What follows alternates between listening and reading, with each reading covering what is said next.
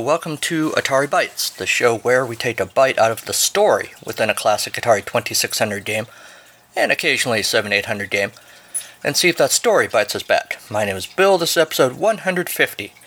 Thanks for listening. Welcome back, everybody.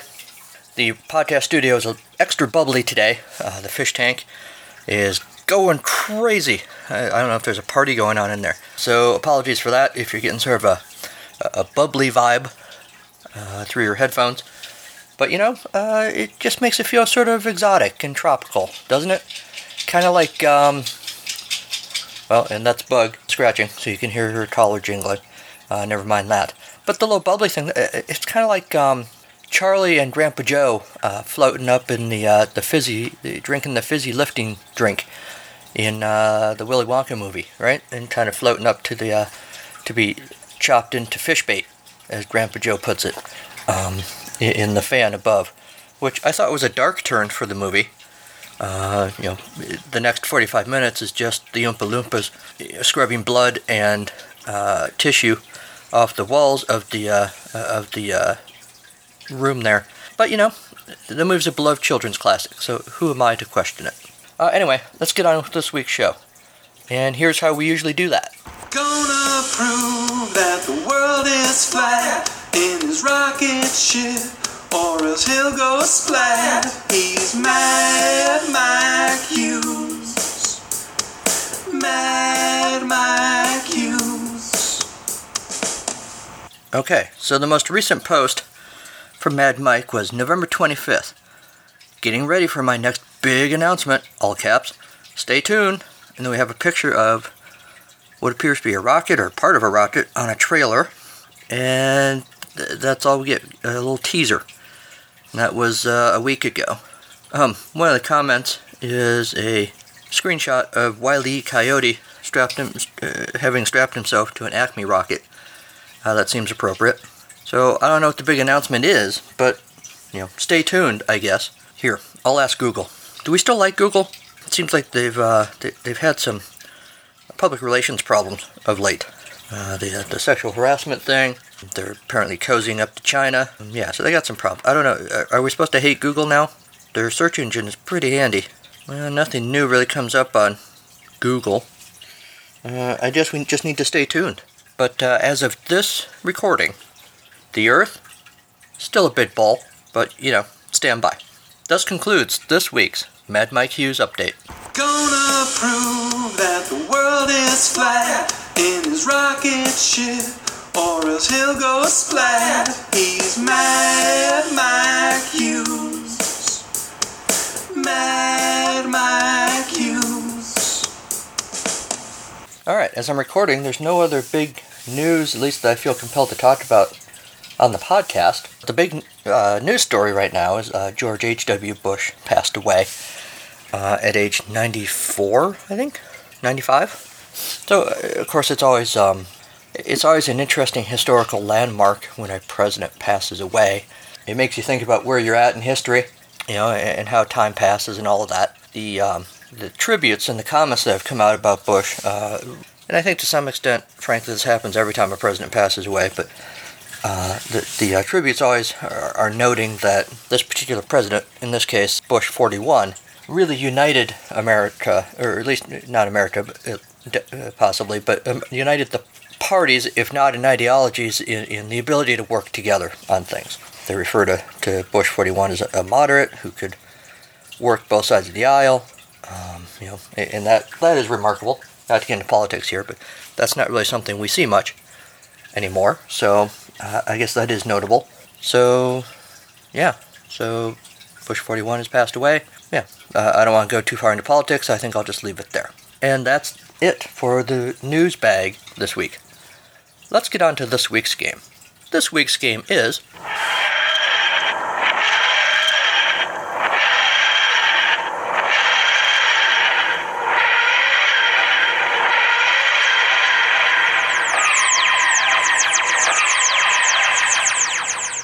That's right, everybody. We've climbed into the time machine and we're traveling through the time vortex into Atari Future to play an Atari 7800 game.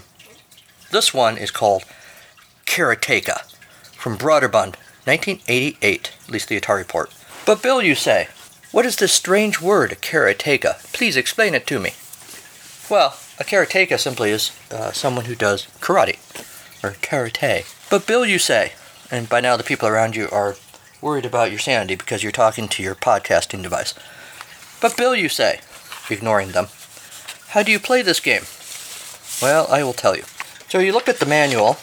Oh, it's a good place to start. And they maybe are a bit overconfident because right there on the front cover, they announce in big bold letters that this game is a super game. I'm not sure what that's supposed to imply. That it's super in the sense of it rises above all other games in power and strength. Or it's super in the sense of this is just the funnest game. Or maybe both. I don't know. So we're told the setup for the game is you've just scaled the treacherous cliff to the castle of Akuma, the evil warlord who burned your village and has kidnapped your bride-to-be. Now you stand before a massive gate. The first of many powerful palace guards blocks your way. Beyond looms Akuma's palace, where Princess Mariko languishes. Has anyone ever languished? Can you explain to me how that works? Is this something beyond, just being really relaxed, chilling with Netflix? But anyway, Princess Mariko is languishing. You, game player, unnamed game player, must save her from Akuma's cruel clutches. Your only weapon, karate. Or karate. I don't care which one you use. Remain calm. Focus your will on your goat. Focus your will on your goat. Bah! I should really wear my glasses when I read these. Remain calm and focus your will on your goal. That is the way of the karateka. So to get started with the game, you put the cartridge into the Atari 7800. I've tried playing it without putting it in the 7800. Not as fun. Plug in the controllers. Here's a little preview. I tried initially to play the game with a Genesis controller and my trusty Aladdin adapter, and it would not play at all. Now, having said that, again, this is jumping ahead. When I played it with the crappy original Atari 7800 controller, it was not much better. I don't know if that was pilot error or hardware, or software for that matter, but presumably you got to use the original 7800 controller. Put the game in, turn it on, and then playing the game. You start the game in the standing position facing the first palace guard. The red arrows at the bottom left of the screen tell you how many karate hits you can withstand. Each time you get hit, you lose an arrow. When you avoid getting hit, your arrow supply is gradually increased. If you lose all your arrows, you lose the game. The blue arrows at the bottom right of the screen tell how many hits that the guard can withstand. Each time you hit your opponent, he loses an arrow. When he is not getting hit, his arrow supply is refilled. When all the blue arrows are gone, the enemy is defeated. You can vary your game difficulty level by using the left switch in the front of the console. Putting the switch in the left to the left decreases game difficulty. Putting the switch to the right increases game difficulty. That's all pretty self-evident. The game ends when you defeat all the palace guards, or you lose your last arrow. Survival tips. You face the guards one at a time. If you don't fight, your opponent advances to attack you. Each guard has a unique karate skill, and guards get tougher as you move farther into the palace. When you defeat an enemy, run forward to face a new opponent. Beware of danger when standing or running. If in these positions you're unprotected, one blow from a guard will destroy you. Then they give you a little chart showing how to move your controller to do various kicks and hits and things. So you start, your original position is standing, you assume a fighting stance and run forward, and your controller options are to press the button right and move the handle right. If your original position is in a fighting stance, to advance, you hold down the left button and move the handle to the right. To retreat, run away! You hold down the left button and move the handle to the left. To kick, move the handle to the right. To kick high, move the handle to the upper right. To kick low, move the handle to the lower right. Punch, move handle left. Punch right, punch high, move handle to the upper left. Punch low, move handle to the lower left. And then to resume the standing position, you press the right button. That's it. That's the entire manual. Although I will tell you that in practice, it's a bit more complicated than that. So the game originally came out in 1984. The game was created by Jordan Mechner, his first published game, created while attending Yale University. Originally it was programmed for the Apple II, then ported all over the place. Published in North America by Broderbund and in Europe by Anklosoft. Along with Swashbuckler, 1982, Karate Champ, 1984, and Yi Air Kung Fu, 1985, Karateka was one of the earliest fighting games. It was ported, like I said, all over the place, including the 8-bit, Atari 8-bit in 85, Commodore 64 in 85, 7800 in 88. A 2013 remake, spearheaded by Mechner, was released in 2013 as a downloadable title for the Xbox 360, Microsoft Windows, PlayStation 3, and iOS. When Mechner was creating this game at Yale, he started with a copy of Choplifter provided by Broderbund after he had submitted some games to them. Choplifter at that time was a top-selling game for Broderbund, and Mechner recognized from the game that he could pursue original game concepts instead of having to remake existing titles. He used some of the graphic features of Choplifter as a starting point, created a karate-themed game because he was a film student, he was in several film clubs, and had actually studied karate. His goal was to create fluid animations with the Apple II's 8 frames per second capacity, but was hampered by the presence of additional on-screen elements such as one of the palace gates. He couldn't figure out how to animate and play music, limited to one-tone notes at the same time, forcing him to adapt to these limitations. He used rotoscoping, a process of hand-drawing cartoons superimposed atop each frame of film, of his karate instructor demonstrating various moves. Mechner credits his father with creating the music for the game. It took about 2 years to complete the game, and then submitted it to Broderbund during his sophomore year at Yale. As of 1987, it was Broderbund's best-selling Commodore game. Reviewers, though, criticized the player's necessity to restart from the beginning when defeated, and said the Apple II version has by far the best animation I've ever seen in an Apple arcade game. The smoothness of the animation makes the game almost as enjoyable to watch as it is to play. Antic in 1986 liked its cartoon-quality graphics. Although often critical of the often slow joystick control system, the magazine concluded that Karateka was fun and extremely addicting. Atari Protos notes that at the time, in the mid-80s, Karateka was one of the finest side-scrolling fighting games ever to grace the Apple, and quickly became the must-have game of the year. It was also famous for its deadly ending, in which the player can be killed by the very person he's trying to save, the beautiful Princess Mariko. If the player approaches the princess while still in his fighting stance, she will kick and kill him. The only way to win the game is to run into her arms. One has to wonder how many people threw the joysticks at the screen of frustration after being killed that way. Protos notes that the game was released from many other ports, and then, unfortunately, for the 7800, saying that the idea to do so was good, but the execution was terrible. They skimped on the graphics, and made the controls needlessly complicated. Along with bad controls and questionable colors, there are numerous collision detection issues that make hitting your opponent at close range nearly impossible, as well as choppy animation and missing graphical extras, which is a recipe for disaster. VideoGameGeek.com finds the game to be extremely disappointing, lackluster graphics and audio, could have been overcome by great gameplay, but it plays even worse than it looks and sounds. Poor control feel, the control scheme for 2-button joystick is very clunky and in some regards counterintuitive. Karateka is an acknowledged classic computer game, and the reviewer isn't questioning that, and notes that he's never played any of the other versions, only the 7800 one, which is the same boat I'm in. I've never played this game before at all, and certainly not on any of the other versions. For enjoyment, they give it 4 out of 10, replay value 4 out of 10, graphics 5 out of 10, sound 5 out of 10, and documentation 5 out of 10, knowing that the manual is brief and lacks interior illustrations, but is otherwise adequate. Karate, for those who are wondering, is a martial art developed in the Ryukyu Kingdom from the indigenous Ryukyuan martial arts. It's now predominantly a striking art using punching, kicking, knee strikes, elbow strikes, and open hand techniques such as knife hands, spear hands, and palm heel strikes. Historically and in some modern styles, grappling throws, joint locks, restraints, and vital point strikes are also taught. A karate practitioner is called a karateka. The Ryukyu Kingdom was annexed by Japan in 1879. Karate was brought to the Japanese archipelago in the early 20th century during a time of migration, as Ryukyuans, I'm sure I'm butchering that pronunciation, especially from Okinawa, looked for work in Japan.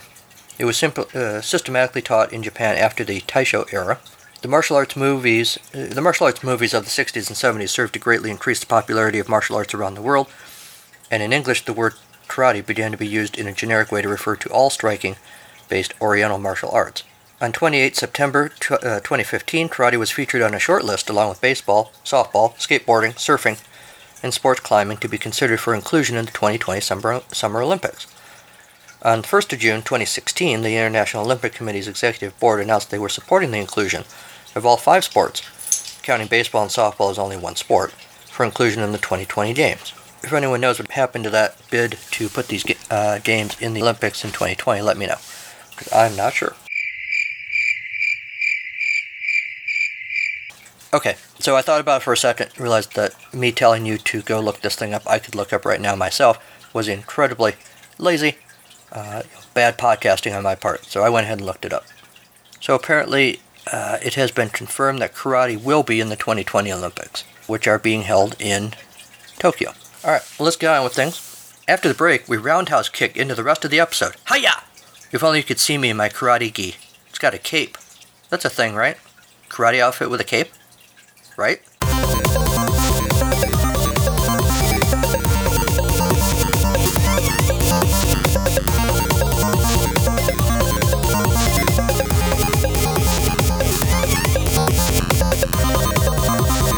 Tired of your current boring job where there's almost no chance of dying or being killed in a strange place in your pajamas? Stop by Kevin's Karateka kiosk at North Park Southeast Mall, and we'll sign you up for a rewarding career as a fighting machine doomed to die at the hands of an evil warrior. Visit us today, only $19.95 for consultation. Alright, so we're playing Karateka. Let's get the carnage over with. This intro is roughly 18 minutes long, so I'm going to go grab a sandwich. High atop a craggy cliff, guarded by an army of fierce warriors, stands the fortress of the evil warlord Akuma. Deep in the darkest dungeons of the castle, Akuma gloats over his lovely captive, the Princess Mariko. You are one trained in the way of karate. Alone and unarmed, you must defeat Akuma and rescue the beautiful Mariko. Jeez, this is like Star Wars Episode 4 level, making you read stuff. Put fear and self-concern behind you. Focus your will on your objective. Accepting death as a possibility. This is the way of the karateka. Can I karate chop somebody yet or not? Oh, good. Alright, so I've been playing this game a little bit this morning. I was impressed immediately with how it looks. The characters are rendered really well. You definitely get a Japanese feel from the setting. You got, I guess that's a mountain. Hey, you stay on your side. I'm not ready yet. Chop, chop, chop. Chop, chop, chop. That's all him, by the way. I'm not doing anything except getting into fighting stance, and he punches me in the face. I find these controls really hard to use. And now I'm dead. The end. I have to use the crappy original controller that came with the console. I have 2 of them. One of them, the right button is frozen in place, so it's useless. The other one, all the buttons work, but I can't make my guy do very much. I can sort of force him into a fighting stance. Occasionally I can get him to kick, maybe punch, but not necessarily when I want him to, just by relentlessly pressing the buttons. I tried my Genesis controller with the Ed Ladin adapter, and it didn't do anything. Alright, so this guy's getting in my space, all up in my business. And now he punched me in the face, punch, punch, punch. I like the little explosion of fire that comes out when he punches you in the face. That's kind of nice. And now I'm dead again. Man. This is bad for my self-esteem. Alright, we'll try it again. In fighting stance. Oh. Punch. Do something. Hey, a punch. Alright. How'd I do that? Yeah. Now if only I was making contact with the guy. There we go. Take that. Hey, don't punch me there. And now I'm dead again.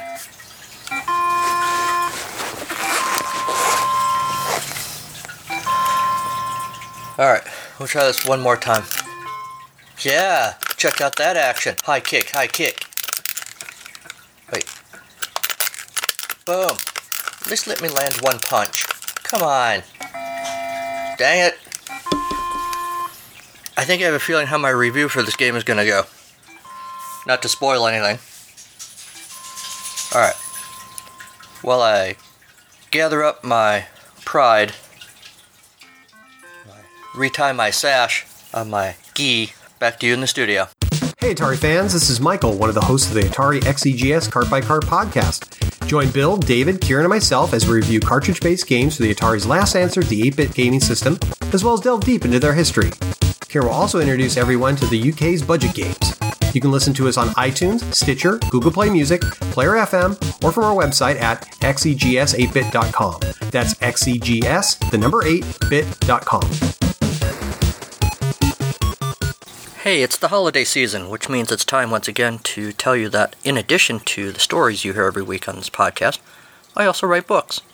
And one of those is called In the Saint Nick of Time, which is a holiday-themed story, go figure, in which Santa Claus himself is burned out. He's tired of being Santa, he quits, he ends up in the town of Santa Claus, Indiana, which is a real place, where he meets up with Cameron Jones, a famous author who is having his own troubles. He's fighting with his ex-wife over custody with their child. He is suffering a bout of writer's block and a bout of something else, which is causing him to have long conversations with a foul-mouthed, hallucinated goldfish. Cameron's buddy, Dogwater Hunt, has his own issues.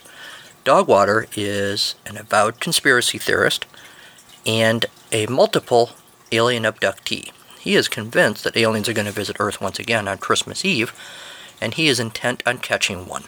These three men are thrown together during the holiday season, and because it's a Christmas story, of course they have to save Christmas as we know it.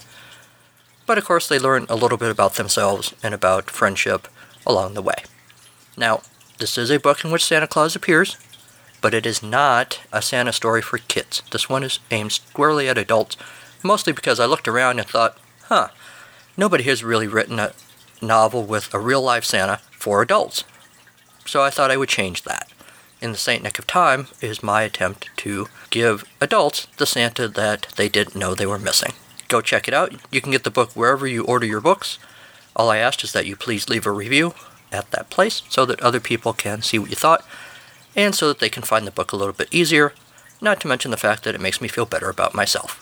Alright, well, happy holidays. So here's the thing about Karateka. I agree with those reviews, basically. I think everyone, sort of the informal comments I've heard over the years about people mentioning this game is that it's just an awful game. It looks pretty good. I can't speak for how it looks on the other ports, having never played them, but I think it looks okay on the 7800 version. It just doesn't play well. Granted, I didn't give it a whole lot of time today, and with some of these games, it's not really fair to base your opinion on just a few minutes. But I tried a bunch of times, and I couldn't land a single punch. I could barely get the guy to punch, period, much less land a punch before Palace Guard punched me in the throat and killed me. Over and over and over again. Kind of like life, really. Metaphorically being punched in the throat a lot. Wow, that was dark. Anyway, I find the game very frustrating. As good as it looks, as psychically pleasurable it is occasionally to virtually beat some guys up in a video game, for 7800 I have Double Dragon, and my kid likes to play that, and it is fun to just get your guy in there and kind of mix it up a little bit, with some other fake guys. It's all fake, of course, but it's sort of psychically relieving. This game doesn't do that. This game is just frustrating. So that was disappointing. All right, well, let's get on to this week's story. This week's story is called I don't know. I didn't write down a title. Let's call it The True Game of Life. No, that's terrible. Let's call it Punch Drunk for Your Love. I'm writing that down. That's what I'm going with for right now. No, I'm not. That's terrible too. Let's call it, I wrote it down, looked at it and thought, no, that's awful. Let's call it Playing with My Heart. Alright, I don't like that title either, but you know what? I got things to do, so let's get on with this recording. The big problem with being imprisoned in the castle of evil warlord Akuma, not to be confused with the benevolent warlord Daisy May, and the so-so warlord Epic Shrug, is not the being imprisoned part. No, the real problem is in Henetsuki, traditional Japanese badminton. If you hit an errant shot with your higoita, a wooden paddle, the hene, or shuttlecock, sails right off the cliff into the ocean below. Damn it, Princess Mariko said, probably in Japanese, looking over the edge of the cliff. Lost another one. Hey, are we playing or not? Called Barry, who probably wouldn't be named Barry, Mariko's fellow captive, and Hanatsuki, master, called from the other side of the net. He had been imprisoned here at the castle when Akuma had taken issue with a report Barry authored charting the decrease of samurai warriors' loyalty from 100% just a few years ago to no more than 73% today. "I guess it's game over, man," Mariko said. "That was our last Hane." Mariko and Barry headed across the exercise compound toward the castle commissary. Far below, on a rocky outcrop of the cliff, Ed, who probably wouldn't be named Ed, clutched the lost Hane, cradling it like a lover. The same move that had gotten Ed banned from Shield Sporting Goods, but never mind that right now. Ed gazed up the cliffside. "I'm coming, my love," he vowed. With renewed vigor, he started to climb. Mariko and Barry, meanwhile, had free run of the castle despite their captivity, and especially enjoyed the game room. Today, they opted to play Menko, a card-flipping game where you use brightly colored decorated cards to flip over your opponent's cards. Sure, it's a children's game, but Mariko and Barry had already read every book in the castle library, including a weird futuristic fantasy novel about a giant dinosaur that destroys Japan. Like that could ever happen. A loud thud from the hallway disrupted the game. "What was that?" Barry asked as he flipped one of Mariko's cards, with a little origami bird drawn on it. "Yes!" Mariko just shrugged at the noise as she flipped 3 of Barry's cards in quick succession. Menko was totally Mariko's game. Akuma's guards sprinted past the open game room door. "Will you be attending Nogeku this evening?" Mariko asked. "I hear the new opera contains excellent monotone chanting." "I thought I might," Barry said. "I hope we can get seats." "Well, there is only 2 of us here," Mariko pointed out. Now the guards were shouting to each other about getting some other person. Perhaps they were playing a feudal Japanese form of tag. "If we can't get seats," Barry said, "perhaps we can go dancing." Mariko's features took on a wistful look. "My boyfriend liked to dance," she said. "He had many excellent moves." Outside the game room, the guards could be heard punching and kicking, many of them crashing to the floor. "Look," Barry said, holding up an origami paper swan. "I made this for you." He shyly handed the artwork to Mariko. Mariko looked at it for a moment and said, "It looks like a penguin." "It's a swan," Barry said, a little awkwardly. "I've never seen a penguin." "Whatever," Mariko said and tossed the paper aside. "My boyfriend liked to play Kamari. Do you play Kamari?" "Of course," Barry said, "but I don't catch very well. I was much better at sumo wrestling." "My boyfriend liked to wrestle," Mariko said, giggling. At that moment, the paper-thin wall of the game room tore away as Ed dove through, locked in a death match with one of Akuma's men. They plowed into the gaming table as Barry and Princess Mariko scrambled out of the way, and cards scattered across the room. Ed rolled onto his knees and took out the guard twice his size with a well-timed squat kick. Then he finished the guard with a brutal throat punch. "My darling," Ed said, "I finally found you." Princess Mariko, dazed, turned to Barry. "A quick round of Jansen, if you please." Barry was bewildered to play feudal Japanese rock, paper, scissors at this moment, but went along. As Ed looked on, arms outstretched for the delayed hug, the game proceeded. "Seisho Wagyu," Mariko said, though she probably pronounced it a lot better than your narrator. Barry said it as well, which means, starting with rock. Then they shouted, "Janken Pon," and threw out their moves. Mariko's scissors cut Barry's paper. Then she shrugged. Mariko reached for a katana concealed under the gaming table and deftly ran Ed through with it. As he died, she shouted, "That's for making me lose the Menko game." Barry opted to attend the Nogeku solo that night.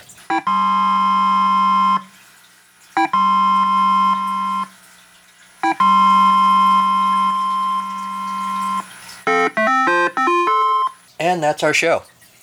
Thanks to Kevin MacLeod at Incompetech.com for Creative Commons use of his songs, Reformat, Take a Chance, and Pinball Spring. Thanks also to Mike Mann for his Mad Mike Hughes update theme. You can find Atari Bytes on many podcatchers, which you know because you did. We're on Stitcher, we're on iHeartRadio, Google Play Music, Spotify, Julie's House of Podcasts, if there is such a thing. But make sure wherever you go to listen to this thing, that you still roundhouse a review of the show over on Apple Podcasts. Then kick anyone you know who won't listen to the show. Just kidding. Maybe. But only if they really deserve it. You can also support the show financially at the Atari Bytes Patreon page. BYTES, by the way, is how you spell bytes. And I will thank you profusely for doing so. There are still some Atari Bytes items mugs and shirts and whatnot on Zazzle.com, but I am still thinking about revamping the inventory over there. If you have thoughts of things you would like to see, or maybe what you would like on a t-shirt, let me know. I am open to suggestions. The website is ataribytes.libsyn.com. You can email the show at ataribytes2016@gmail.com. Like the Atari Bytes Facebook page. Follow the show on Twitter at AtariBytes, or follow me personally at Carnival of Glee. We're also on Instagram, and occasionally I am compelled to post a weird photo or two over there. Also, when you're done listening to this, don't forget to check out my other show. It's a podcast, Charlie Brown, for all your Peanuts gang needs. You love Snoopy and Charlie Brown, you know you do, and you certainly know other people who do. So spread the love for It's a Podcast, Charlie Brown to everyone you know. Because, seriously, we talk about everything. The comic strip, certainly. The animated TV specials, definitely. The movies. The merchandise. The philosophy and theology behind the Peanuts characters that people have found. Last month, we even had an interview with author and illustrator Jason Youngbluth, who wrote a graphic novel imagining the Peanuts characters as adults. Seriously, we cover it all over there. There will be something that you like. New episodes drop on the 15th of every month. Thanks for checking it out. Next time on Atari Bytes, we head back to the 2600 in our time machine to play Enduro, which, even though I'm looking at the word and I'm pronouncing it correctly, when I hear it out loud, it doesn't sound like I'm saying it right. It's kind of weird. But I will have to live with that weirdness for the next week. So until next time, go play some old games. They've missed you.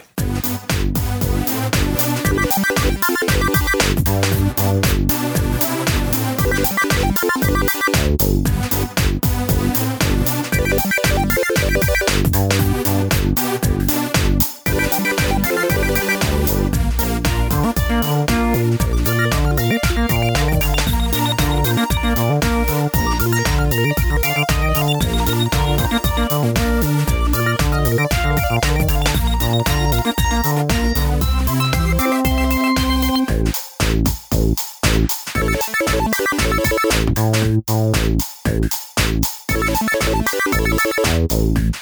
you.